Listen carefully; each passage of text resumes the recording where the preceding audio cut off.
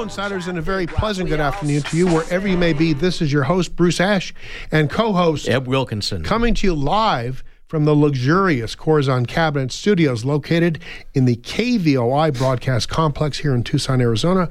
Welcoming you to a special edition of Inside Track. Producer Tom also joins us running the board and taking your calls. We invite your questions or comments for our guest, Sixto Molina, here at 790-2040, relevant to our topic. Eb? Hey, Bruce and I want to thank you and remind you to please support our great sponsors. Tucson Iron and Metal Retail, 209-1576. Jamie has loads of great steel products at low prices for your home, office, or ranch. Drop by the yard Monday through Friday, 8 to 4:30, and Saturdays, 8 to 1. Corazon Cabinets, 488-2266. Call Joy or Allie to design luxury cabinets for your kitchen and bath at prices you will love. Also, remember Essential Pest Control. Call 886-3029. Eric Ruden's professional crews will keep your house safe from bugs, termites, varmints, and even weeds. Also supporting Inside Track is my co-host, the aforementioned Eb Wilkinson from Wilkinson Wealth Management. Eb is dedicated to help you retire comfortably and remain comfortably retired. Call for Eb at 777-1911. Hey, did I tell you Eb is running for the National NRA Board? Please vote for him for the NRA. Voting ends shortly, so get your ballots in today. Vote early and vote often, right, Eb? Exactly. I'm not sure you could do that, but if you live in Chicago, you can. Okay. Eb and I support all of our great locally owned, family-run businesses who support our show. So should you. Before we get to our special guest for today's show, local legend Sixto Molina, just a few words about the news yesterday on the collapse of the nation's 16th largest bank, Silicon Valley Bank, which appears to have been caused by highly questionable investments in companies who never made any money and probably never had any chance of doing so, including crypto companies such as USD Coin. This reckless bank made one bad bet after another, causing a run on them yesterday, which most Americans like me, I'd never heard of this bank before. At noon yesterday, the FDIC threw management out and took control of that bank. Crazy thing, Jim Cramer from CNBC, who absolutely no one should ever take seriously again, just 1 month ago pitched Silicon Valley Bank to viewers of his show as a bank stock to buy with virtuous leadership. What an idiot. Wow. Anyone who took his advice lost their shirts. Frankly, this bank seemed to be more concerned with diversity, empowerment, and equity, which I'm sure made all of their tech depositors feel good about themselves than they did about profits or protecting their depositors or shareholders. I wonder how all of that ESG, DEI is feeling to depositors now. Who knows if the Silicon Valley Bank's tragic end will be a one-off, as the White House and others in the Joe Biden administration want us to believe, but the unbusinesslike rhetoric from the Secretary of the Treasury should give us all pause when our government's leadership wants to talk more about ESG, DEI, climate change, and abortion rather than good banking practice. Listen to this clip from Secretary of the Treasury, Janet Yellen, about abortion and banking. Well, I believe that eliminating the right of women to make decisions about when and whether to have children would have very damaging effects on the economy and would set women back decades. Roe v. Wade and access to reproductive health care, including abortion, helped lead to increased labor force participation. It enabled many women to finish school. That increased their earning potential. It allowed women to plan and balance their families and careers. And research also shows that it had a favorable impact on the well-being and earnings of children. This unserious thinking about the nation's banks and our economy is not limited to the current White House administration. Great economic minds like Bernie Sanders in the Senate and Cori Bush in the House come to mind. Speaking also of unserious people, earlier this week the president previewed his budget in light of yesterday's economic news, which sets a very dangerous future for our country. New sky-high taxes on income and unrealized gains for everyone. Trillions of dollars in new entitlements right out of the Karl Marx playbook, and deficits which could balloon the national debt to $50 trillion in the next 10 years or less. He and his crew are unserious about Social Security and Medicare. If nothing is done, almost everyone in America under 50 years of age will have zero benefits that their parents once did. How about that legacy, Joe Biden? It is time for the national leadership, the Congress, and the president to get serious about the business of doing business again. Otherwise, faith in our dollar, the economy, and the government will suffer the same way it has done recently in medicine, law enforcement, and our national security, which places all of us in maximum danger. Friends, when we return, we'll chat with a good man who has lived a life of service to our community, Sixto Molina. Stay tuned. We'll be right back. Customers come first at Tucson Iron and Metal Surplus. A lot of the cities and counties around have initiatives for artists. I think we're one of the premier artist suppliers for steel. First Saturday of every month, you can come down early and actually go through the scrapyard across the street. It's 7 acres of metal. You can walk through with our people and pick out what you want. It's always interesting to see what the artists have done. We've done actually a couple projects with the U of A engineering department and music department, where the engineering music students came down together. They had to pick something out of the scrap, and they had to build an instrument. And we have one of those in front of the plant. Some really cool things come out of the scrap. Tucson Iron and Metal Surplus. Call 209-1579. Stop by the yard. 701 East 36th Street. Open Monday through Saturday.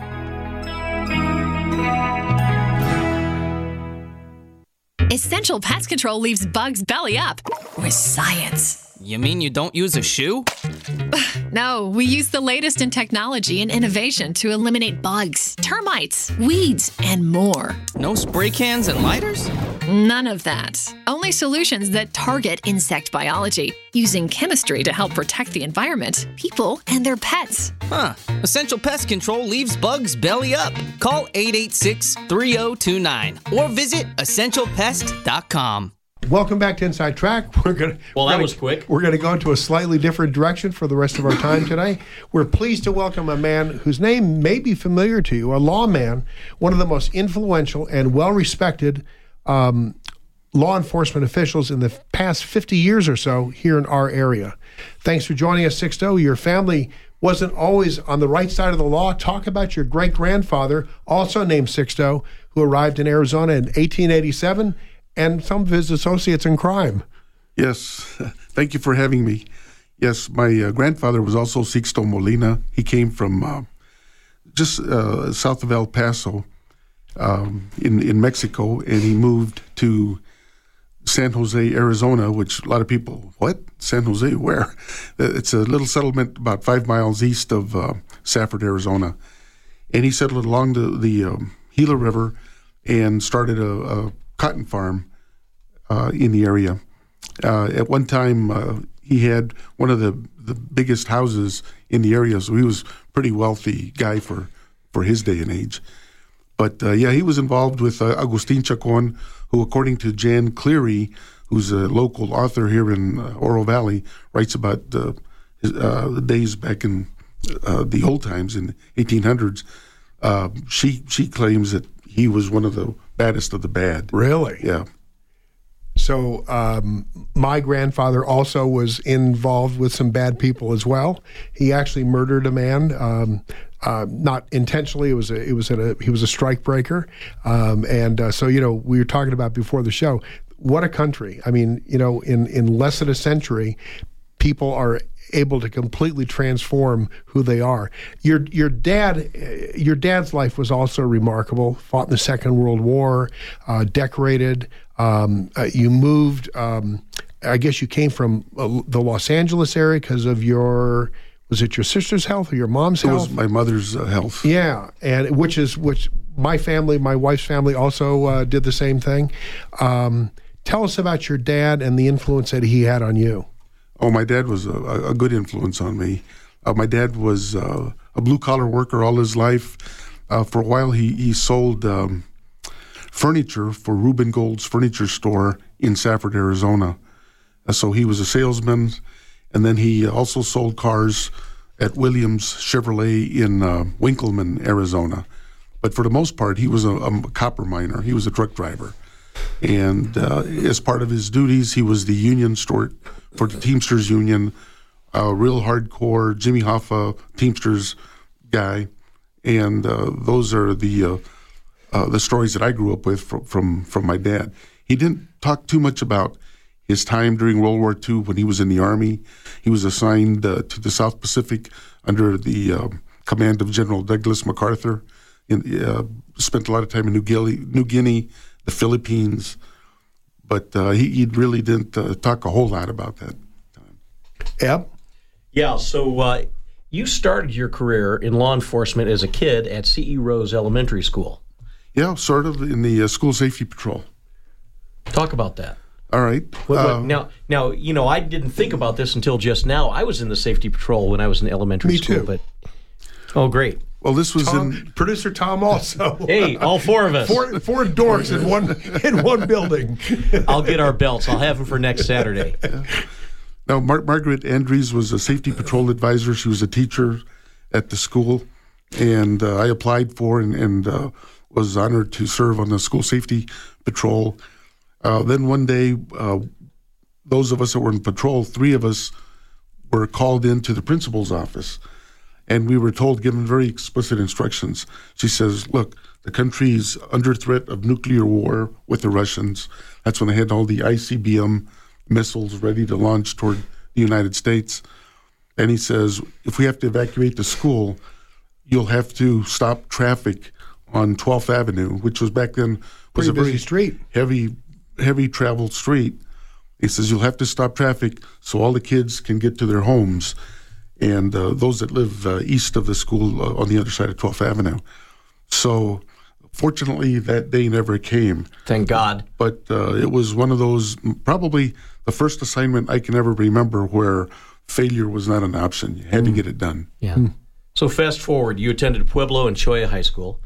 You quit baseball so you could help earn money for your family surrounding a mining strike. You enter DECA and get hired as I don't even know what that word is, Bruce. Secani's. I Secani's department have store. never heard of that. I have never heard of that. A very well-known, well-respected family who owned that department store for many, many years. Apparently, I didn't get here in time. No, they were on the way out at that time. Okay. So that was back in 1971, and as assistant manager, their law enforcement came front and center for you, didn't it? Yes, they did. We had to hire off-duty officers because we were having a shoplifting problem. So that's when I first got to meet real cops at the store and got to know them and ask questions. And I went on ride-alongs. They invited me, hey, come on, do a ride-along. And the more ride-alongs I did, the more I got hooked on the police work. You had a little bit of a law enforcement issue one day in the store, didn't you? With Yes. one of those off-duty policemen. Yes, Detective Steve Zimmerman. Actually, we had 2 stores at Southgate Shopping Center, and one was the main store, the other one was a children's shop where they sold children's goods. And the buzzer rang from the children's shop indicating there's problems down there. Hey, Bruce, Mom is calling. Didn't we tell her not to call? I did. Hang on just a second. Hello? Hey, we're on the radio live right now. What's that? No, I'll let you go. We're here with Sixto Molina, a well-respected police officer, decades of experience. Okay. So anyway, yeah, we'll call you back after, Mom, but you're live on the radio you. right now. Love you. Bye. Bye. Anyway, so Sorry about that. So there's an incident at the store, Right. and you're there with Zimmerman. What happened next? So Zimmerman and I, we walk over to the children's shop. Nothing we hadn't done before when we heard the alarm. And we walk in, and there's 2 guys with guns robbing the store. And the 2 employees in the store, they've got this terrified look on their face. Steve Zimmerman, the detective, says to me, grab him. So I go and grab a guy, and try to grab his arm because he's got this paper bag over his hand. I didn't realize there was a gun inside the paper bag. Oh, my God. It was a gun. And when I did that, that spooked these guys, and they took off running. So Detective Zimmerman engaged him in a shootout. So there were shots fired back and forth. And that was pretty exciting for a kid, 19, 20 years old. That was an exciting time. Anybody get hit? No. The two guys got arrested. They were from Douglas, Arizona. They got arrested sometime later. Zimmerman has to go back for range time. Yes. Well, back then he was carrying a 5-shot 38 Detective Special. No. And you were honored by TPD Chief Bill Gilkinson. And shortly after, you go to work as a dispatcher for the South Tucson Police Department and Fire. You were the guy who sounded the siren for the volunteer fire crews. Talk about that and working in South Tucson at the time. Yeah, the chief that hired me was George Cordy. George had been a narc, and then he got shot at Hemel Park. He was part of a task force here in the city. But after he got shot, his hand was disabled, so he was appointed chief of police. So I applied for a job with South Tucson because I wasn't old enough to be a cop at the time, and Chief Cordy decided to hire me. So I would dispatch for both police and fire, and it was a one-man band. You had to answer the phone and do the dispatching and make sure the jail was being run correctly. So from your DECA experiences doing kind of business training, you knew how to type. You were even doing booking applications, weren't you? Yes, because the officers would come in and they would have to go to the next call, because remember at the time in South Tucson we had I think it was 52 liquor licensed establishments in this 1 square mile. So wow. It was a pretty rowdy place. Greyhound Park was at its peak. Right. A lot of things were going on in South Tucson. In fact, you'd drive down 6th Avenue, and 6th Avenue was lit up like Las Vegas with all these neon signs. That's right. From the hotels and everybody. It was a really cool place to work. A lot of activity in South Tucson. So they'd bring the guys in, Yep. drop them off, you'd book them, Right. and put them in the cells? Yeah, put them in the cells. You're how old at this time? I'm 19 years old. Were you even able to vote in those days at age 19? I don't think so, no. No. But you could drink. I remember you could drink, yeah. Yeah, well, you had to be 21 back then. Oh, really? Yeah, you had to be 21. I thought they dropped the age to 18 for a while about that time, no? Yeah, I don't remember. Okay. If I did, I never went into bars to drink. I did my you had drinking on the side where nobody can see me. You had enough riley people from all the bars and liquor stores in the area.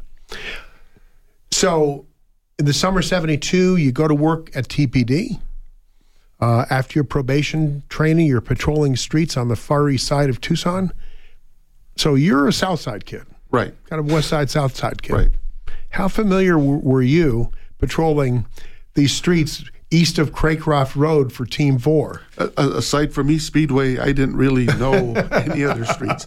And the only reason I knew Speedway, because that was a place to go cruising. Back then, the muscle cars were a big thing. So we would cruise Speedway, 6th Avenue. But no, I'm assigned to the east side. We've got paper maps. We don't have GPS. We've got these paper maps, and you've got to find, where you're getting to using a paper map. I don't think kids these days know what a paper map is. They wouldn't know or it was a compass. paper map. No. Right. They'd be lost. And now back then, though, once you get going, it shouldn't take you too long to learn the major areas. No. You the first thing you do when you hit the road as a cop is you familiarize yourself with your beat very well, and I tried to do that. So I didn't have a problem. And how much crime was there at that time? Well, the Pied Piper of Tucson had just been arrested. Charlie Schmidt. Yep, killed. Yeah, the name of the girls. I forget the name of the girls at the time, but there was crime, but there was some high-profile crime too. But it wasn't massive. It was manageable. We had enough cops back then to take care of the crime problem. Gangs? No gangs. Gangs didn't make an appearance in the city till about 1980. Yeah, we're gonna spend a lot of time talking about gang activities. We'll talk about Adam 1 and how the issues that helped create Adam 1 have not changed at all. For the most part. No, the West Side seems to be the city's stepchild, and back in the '60s, that appeared to be. We had an officer assigned to the West Side, west of Interstate 10, between 29th and Grant Road. But also, what's there is the Pima County Jail. So if somebody made an arrest downtown and needed a transport officer to transport a prisoner to the county jail, they call the Adam 1 officer very often and take him out of his beat. Consequently, the people of the West Side felt they weren't getting the level of police service that they deserved for this reason. And they made a big to-do about it with Chief Gilkinson. And in fact, they also at the same time also wanted a park on the West Side because there was no park. And the city had been promising to develop a park on the West Side. They didn't do that. Consequently, a lot of folks from the West Side got together and they went to El Rio Golf Course, which is a very high-end golf country club at the time. And they sat on the greens and picnicked on the greens, completely shutting down golf. Of course, the police were called. There was a confrontation between the police and the people, and that led to what's now referred to as the El Rio riots. Remember, this is back in the late 60s. There was the Vietnam War going on. There was a lot of unrest with the community, and the police were seen as an arm of the establishment. God, this is a wonderful history lesson for people. Even if you lived in Tucson all your life, this is a wonderful history lesson about what Tucson was at that point in time. You talked through our friend David Layton's biography of you about how the call times were very, very long and not enough police personnel on the street. Correct. So when you became an officer, how did the lack of manpower when you were in that area of town as you first started? Because I think when you were doing your probationary work, you were on the south side. Am I remembering right? Well, we were spread all over the city. Okay. One day we might go to the east side. Got it. One day the south side. We were all over. So was there a palpable difference in the response times then? You know, if you were working one day on the east side and then the next side on the west side, could you see the difference in the call times, the response times that were going on? I really didn't notice that until I was assigned to the west side, and that was an issue because the department said, look, we have a problem here. And the department acknowledged that, you know, the level of service the folks on the west side were getting was not the same as other folks. And to compound matters, there was a lot of heroin sales going on the west side, a lot of drug houses, and a lot of west side kids were dying, just like they're dying from fentanyl today. They were so dying not of much heroin. has changed, just the manner of delivery of the drugs. Exactly. Hey, just real quickly, we're going to take a break in just a second. Talk about your training when you were a probationary policeman and the kind of mentorship that you got being a Tucson police officer in the early 70s. Okay. I was assigned, right after the police academy, we were assigned to rookie squads. And each rookie squad, there was about 8 of us in each squad, and we were all rookies. We had just graduated from the police academy. And the rookie squad was led by a senior sergeant and a senior police officer. And their job was to make sure that they got us ready to go on our own. I was lucky. I worked for Sergeant Dean Taylor and Officer Tom Mock. And Tom really worked with me because my writing skills weren't what they should have been at that level. And Tom worked with me as to how to write police reports. It was more just the facts kind of thing versus telling a story with opinions. You don't want to do that in police reports. But that was a lot of it. Then, of course, they'd respond to calls for you, and they would they would evaluate how you handled certain situations. You know, did you back off when you shouldn't have, or you know, did you back off or too not soon? back off too soon?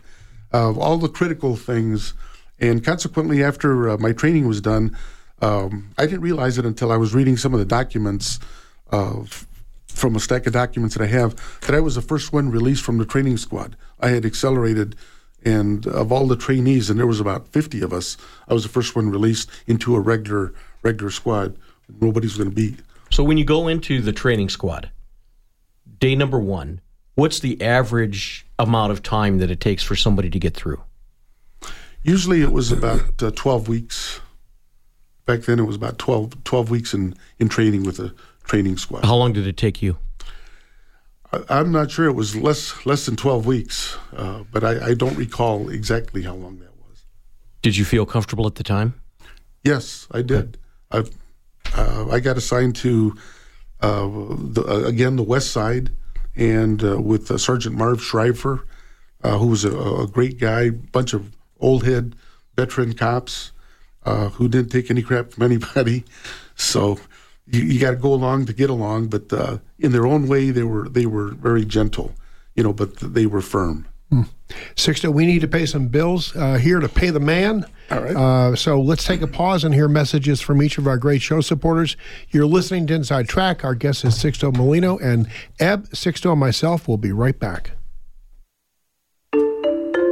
I'm proud to welcome my good friends at Tucson Iron and Metal Retail to Inside Track as an advertiser.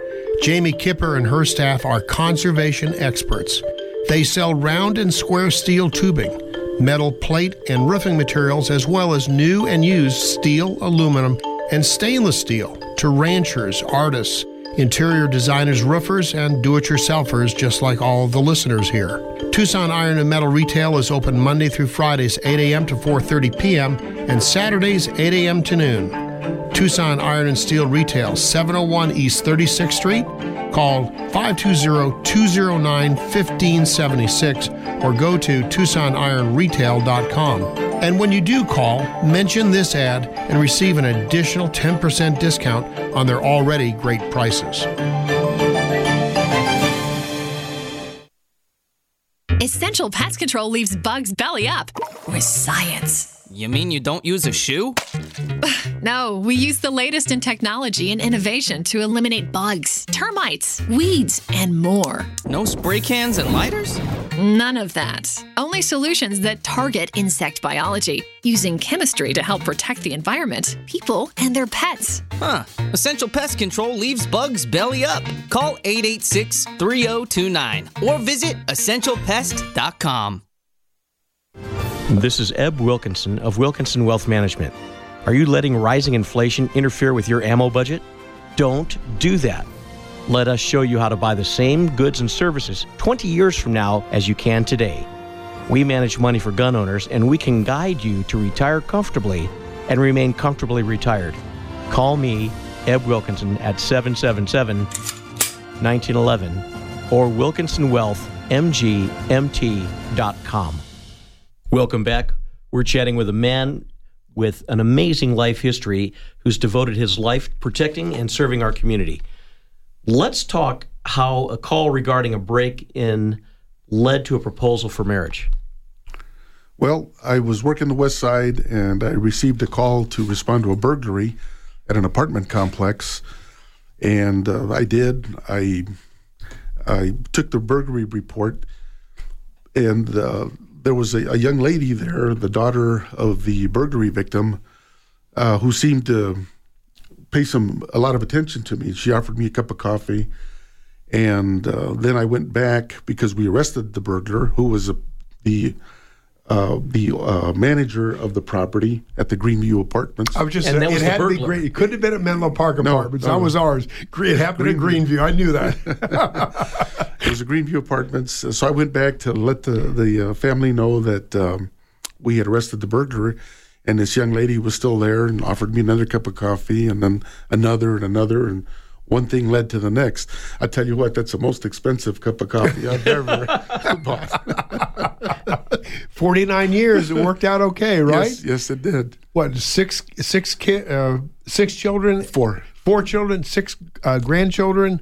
And how many great-grandchildren?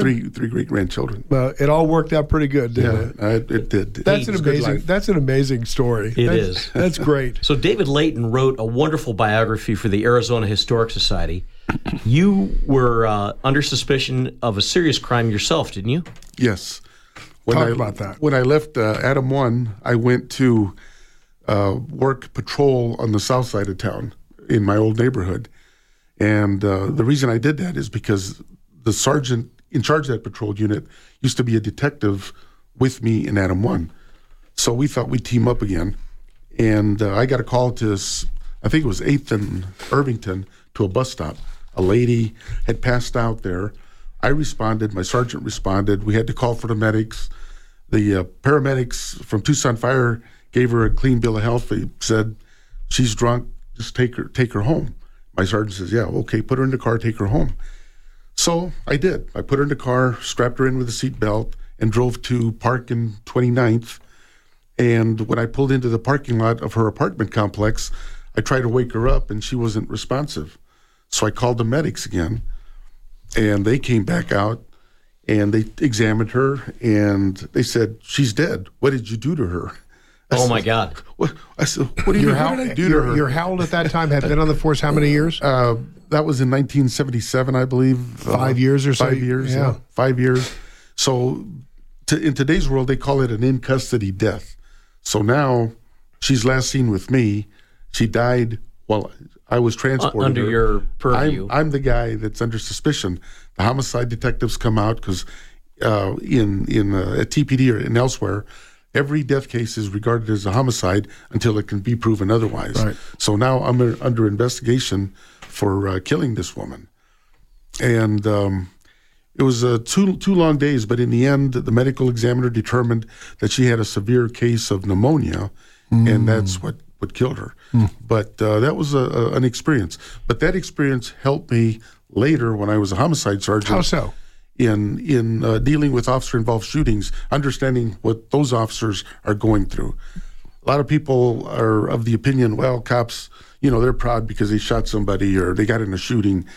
And I think just the opposite is true. These guys are under a lot of pressure while they're under investigation. And then if it's what we call a clean shooting, they still have to live with the fact that they killed somebody. They get to know about the victim's family, if they had kids, the pet dog, and you have all those feelings in you that you have to, learn how to deal with and put it behind you. You served as a police officer in different capacities for a long, long time. How many times in the course of performing your professional duties did you ever have to fire your weapon? Never. Came very close. You're a successful policeman. Yeah, that's a good career. we have a caller, Donna, who has a comment for Sixto Molina. Donna, go ahead. Hi, Sixto. I know your beautiful wife. I worked with her at TMC for many years. So when you go home today, please tell her Donna from the NICU says hello. I will do that, Donna. Thank you. Okay, have a great day. Thanks for calling in. So it's interesting, though, how that incident where you were involved then really kind of transformed how you looked at these sorts of things and officer-involved shootings. Yes. Yeah, it definitely had an impact on me, and you don't want to give preferential treatment because you still have to do your job, but you can feel some compassion toward the officer that did the shooting. You want to say the right things. You don't want to aggravate the situation anymore.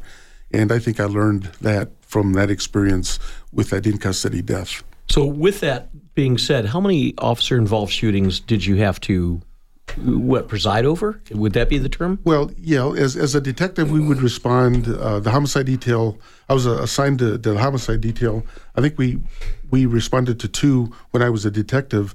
And then as the sergeant, I responded to 2 when I was in charge of the homicide unit. So really, Tucson, as opposed to other major metropolitan areas, really has a low percentage of officer-involved shootings, it seems. Well, at that time, we did have a low percentage. Officer-involved shootings were not something that were very common. And I was never associated with one where it was shaky, but I've been at scenes where officers were involved in officer-involved shootings that were not justified. Mm-hmm. And one was at Southgate, right there at where the Jack in the Box is. Really? When you say not justified, what does that mean? Where the officer was not justified in using deadly force. Okay. And that was a situation where there was a bunch of a lowrider club at the Jack in the Box at 6th and 44th, and the officers, they started to fight because there were rival gang members there. They started to fight. Jack in the Box called the cops. Cops came, but the cops made a tactical error, and that was they parked on 6th Avenue, so they were telling all these lowriders, leave the area, go. But the lowriders couldn't because the driveway was blocked by the police cars. And if lowriders are not going to separate from their cars. Right. So that led to a lot of chaos. There was more fights. Officers called 1099, which is Officer Needs Assistant. There was a lot of police activity there. And then this one guy comes driving through the area, and he's driving from north to south, and he went past the barricade where he shouldn't have been driving in that area, but he went past the barricade. And as he was driving through, weaving in and out of traffic, one officer thought that he was trying to run him over. And that officer then fired shots as Joe Sanui was the guy, the victim. As he was driving south on 6th, the officer fired shots with his handgun and shot Joe in the back. The bullet went through the back of the truck and into the back of Joe Sanui. And then later it was found out that he had armor-piercing bullets, which he should not have had. So there was situations like that. Is there any police show on TV or in the movies where you've said, hey, these guys they capture the mood of working on the street? Yeah, way back in the day, Adam 12 was one of those shows. Dragnet, definitely. I'm a big Dragnet fan. And you were Officer 714, right? Yes, I was. Yes, I was. That's another story. We're going to get to that. But Dragnet, Police Story was one. The current shows today, SWAT, somewhat realistic, but they speed things up because it's the movies.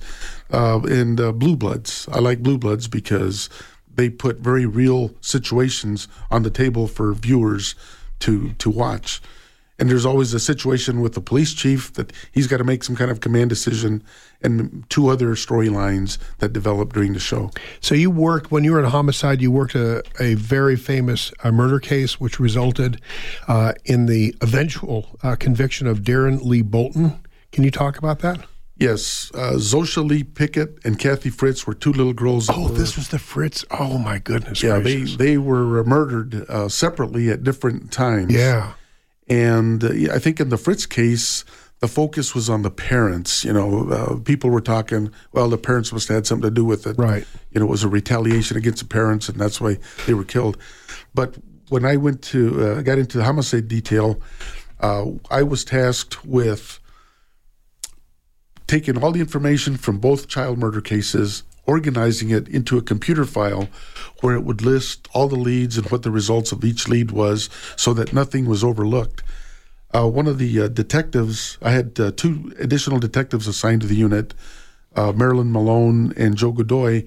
They were the ones. Marilyn was the computer wizard. That's why she was there. And Joe was the experienced investigator. But they worked together, and they put this list of leads together. But one thing that they did is they sent out the fingerprints to all the fingerprint centers around the country. And nothing happened for several years until I think it was later in the 90s when the state of Illinois was putting their fingerprint system online. They were running a few test fingerprint cards through the system just to test out the system. And lo and behold, boom, there was a hit. There was a hit. It came up a hit with both cases. How much of police work, when you're investigating, because this by that time was a cold case, right? Because the murder had taken place a while before. Yes. How much of it is luck and how much of it is just good sleuthing, good policing? I think it's 50-50 because solving the Fritz and murder case was luck because the state of Illinois just happened to be testing a system. So Eb, I don't think you were in Tucson at that point in time. Those two murders were on the minds of Tucsonans for years, and even now, with a more recent, the Celis case. I mean, I think for anybody who's lived here all their lives, like we have, right? We're constantly kind of thinking back, the Hoskinson case as well, and now this one with Celis and the one with Fritz and the other young girl. It really does create kind of a trauma on the community, doesn't it? Yes, in some respects. Yes, it does, because everybody's concerned. Can I send my kid to school? Is the killer still out there? Because child killers are a special breed. Most of them have they're sex offenders, and like a drug addict, if they have a chemical imbalance in the brain, which can be treated, can't be cured, but can be treated, if they don't get their medication, then they become predators. And now they have to go out and find somebody to victimize, sexually. And that's very dangerous. When I worked in the child sexual assault unit, we saw a lot of that happening. How many don't want to be treated? Probably most of them. Just like the people today. You have to want to be treated to be treated. There's medication for you. It's not a cure, but it'll keep you under control. So you left homicide to work sex crimes, but you didn't want to. Right. Tell us why, and tell us your experiences, in that division. Yeah, the knock on the door came. I was working homicide. We had 24 murders in the city that last year that I was in homicide. We solved 25 murders, which was one more murder than what we had. It was I think a 104% clearance rate. I thought, hey, my commanders, I was proud of my detectives for doing all that work. I figured my commanders would be proud of me, but the knock on the door came, and the word was the captain wants to see you. I go see the captain, says we're transferring you out of homicide to child sexual abuse. But I wasn't too happy at the time that was happening because I was overinvested in the homicide work. Yeah. We were on a roll. And how does that compare with today? I mean, how many homicides get cleared? Let's say today, if we had 50, let's just say, 50%, 80%, 100%. Well, I think the current homicide unit at Tucson Police is doing a really good job. I think they're around 70 to 80%. That's very which good. is very good, considering the number of homicides they've had. Right. I think they're it's very, very good, but. So I took a week off because I was so upset. I took a week off, went to child sexual abuse with, a new attitude. Okay, we're going to do the job here. And looking back, leaving homicide or being moved from homicide was probably one of the best things that could have happened to me because it gave me my life back, gave me back my life so I could spend time with my kids. I got back into coaching Little League and it was a good thing. So you didn't have a lot of time as homicide? No, two years as a homicide sergeant. So let's get back to gangs. There have been several movies that have fictionalized and sort of glorified gang activity. One of them was the 1992 movie Colors. You had a colleague, Terry Rozema, who was able to mimic some of those voices. Talk about that. Yes. I was the sergeant of the gang unit, and Terry was a detective in the gang unit, and we had cubicles in our office. And Terry had this thing for, for impersonating gang members, and that's what he would do. We think that we'd heard his voice in the background, and we're thinking, okay, who brought this gang member into the office? And it wasn't a gang member; it was Terry doing voice impressions. And Terry still does, or worked at City of Marana or Town of Marana as a city manager. As far as I know, he's still there. Yes, yeah, he was a longtime police chief and then city manager. And so, I'm sorry. Go ahead. let's talk about the gangs for a moment. Since we brought up Terry, talk about the gangs back when, back in the day versus the gangs now and what you're seeing there. Well, in 1980, when the movie Boulevard Nights came out, there was Boulevard Nights glorified the lowrider and the gang member. All of a sudden, it seemed that everybody in this town wanted to have a lowrider and wanted to affiliate with the gang. So Chief Gilkinson thought that let's start a task force and evaluate the gang problem in his town. So the task force did, and in the end, gave a report to mayor and council, to the police chief, and it was decided that we needed to have a gang unit because gangs were not something that was going to go away. We needed to have a gang unit. And so a gang unit was created. That was in 1980. Later on, I think around 89, 90, when the movie Colors came out, that glorified the Bloods and the Crips. That was another total wave of gang members that started to come out.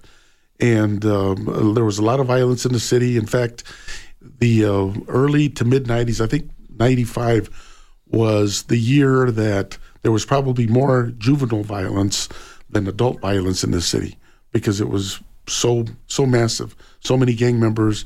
It was a very violent era in 1995, and that had to be controlled, and it was.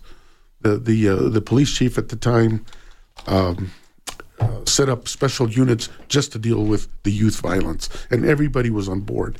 So one of the big things in your career that separated you, not from all of your colleagues, but from a number of them, was the influence that Chief Ronstadt had on you to get involved, for you and your fellow officers to get involved in the community, both with sports and social activities and at the church and so on. Talk about how that sort of interaction within your civilian community with police officers as human beings helped change policing and helped you as a police officer yourself. Well, Chief Ronstadt felt that cops needed to earn the respect from the community. So not only did we have to do good police work, but he really pushed for officers to get involved with their community as Little League coaches on different boards, get involved with the schools, so that people would see the officers not only as the cops in uniform, but also as the human beings, the dads and the mothers, that we were. And I thought that paid off big dividends. And I bought into that philosophy, that community policing philosophy of his, and it paid off big dividends. And I'll tell you where it really paid off. It was July 21, 1978. The police helicopter was flying around Reed Park, and there was a guy that took a high-power rifle and fired shots at the police helicopter, striking the helicopter. The bullet came in through the bottom of the pilot's, near the pilot's foot, and then went out through the top. We had no clue who the suspect was, but we put out on the air through the news media that we were looking for the suspect, and we asked people to call us. Well, it was at the time it was a gang member that called in with the tip, because we had been dealing with these gang members. He may not have been in the same gang as that guy was in. Right. Well, I think he was. Oh, okay. I think he was, but they knew that as cops, we had to deal with the violence aspect, but not all gang members are violent people. And the reason I say that is because some of them live in neighborhoods where they got to go along to get along, not that they want that lifestyle. Right. So we got a tip, and within, I think, 48 hours, we made an arrest. Actually, the FBI made an arrest after. Sure, that's a federal offense. Yeah, made an arrest based on our information. Of course, we accompanied the FBI on this arrest warrant. And did the search of the car and the house. But it was resolved, but that paid off. And I'm sure it's paid off many other times. We have a quick comment or question from Charles Heller, who's on the line. Charles, go ahead. If you want to just go ahead, because all the stuff you got, I'll understand. But Sixto, it's very rare that you hear a corruption scandal in TPD. It's been a pretty clean department. But a number of years ago, there was one guy that I think went sour and went after the Curves Cabaret nightclub and ended up getting shot and killed. It was actually an officer who did something. Can you fill in that story? Excuse me. Yeah, I think you're talking about Officer Gabe Gabindano. I'm sorry, I don't recall his name, but anyway, if you can tell that story, because it's pretty damn interesting. Yeah, I think he, the way it went down, he robbed somebody who was taking the night receipts to the bank. Right, the manager. And, excuse me. And when he was found, I think he had tape on his shoes so that his shoe tracks couldn't be compared to those at the scene. I really wasn't involved with that investigation, but since you brought up police corruption in the 90s, in the mid-90s, I think we had 16 Tucson police officers under criminal indictment. Right. Wow. 16. And I haven't been able to find that article, but I remember all of them being pictured in the paper. Wasn't it? I don't want to cast any negative aspersions on somebody that are unjustified, but I think it had something to do with kind of cooperating with a prostitution ring. No, that was later. Wrong some scandal. I think Abendano, the robber, was involved in that, and I think there was some officers involved in sexual assault. It was a very sad situation for the Tucson Police Department to go through. But we worked through it. We had good leadership. We worked through it and gained the respect of the people again. Sixto, we're almost at the end of our time today, and I know that we're not going to get to the other things we wanted to talk about, but this is an important thing because you're also involved in Ed Ackerley's pursuit of becoming Tucson's next mayor. Public safety is a very important part of what people are interested in today. I hope you'll come back and talk with us about that, but just talk real briefly why you did get involved in Ed's campaign in the last minute or so that we have. Well, actually 30 seconds, unfortunately. When I found out that Ed's number one priority was public safety, to restore the staffing levels to what they should be at the police and fire departments, I said, I need to get on this guy's campaign. And I was appointed as chairman of his campaign committee. But the big issue is this city is understaffed in police and fire departments, and that is a very sad commentary because it's very dangerous out there right now, and we need to change that because without that, the city's going to go down the tubes. Sixto Molina, thank you very much for joining us today. Our community is in debt. Eb and I are in debt. Absolutely. For everything that you've given. It's a life of distinction.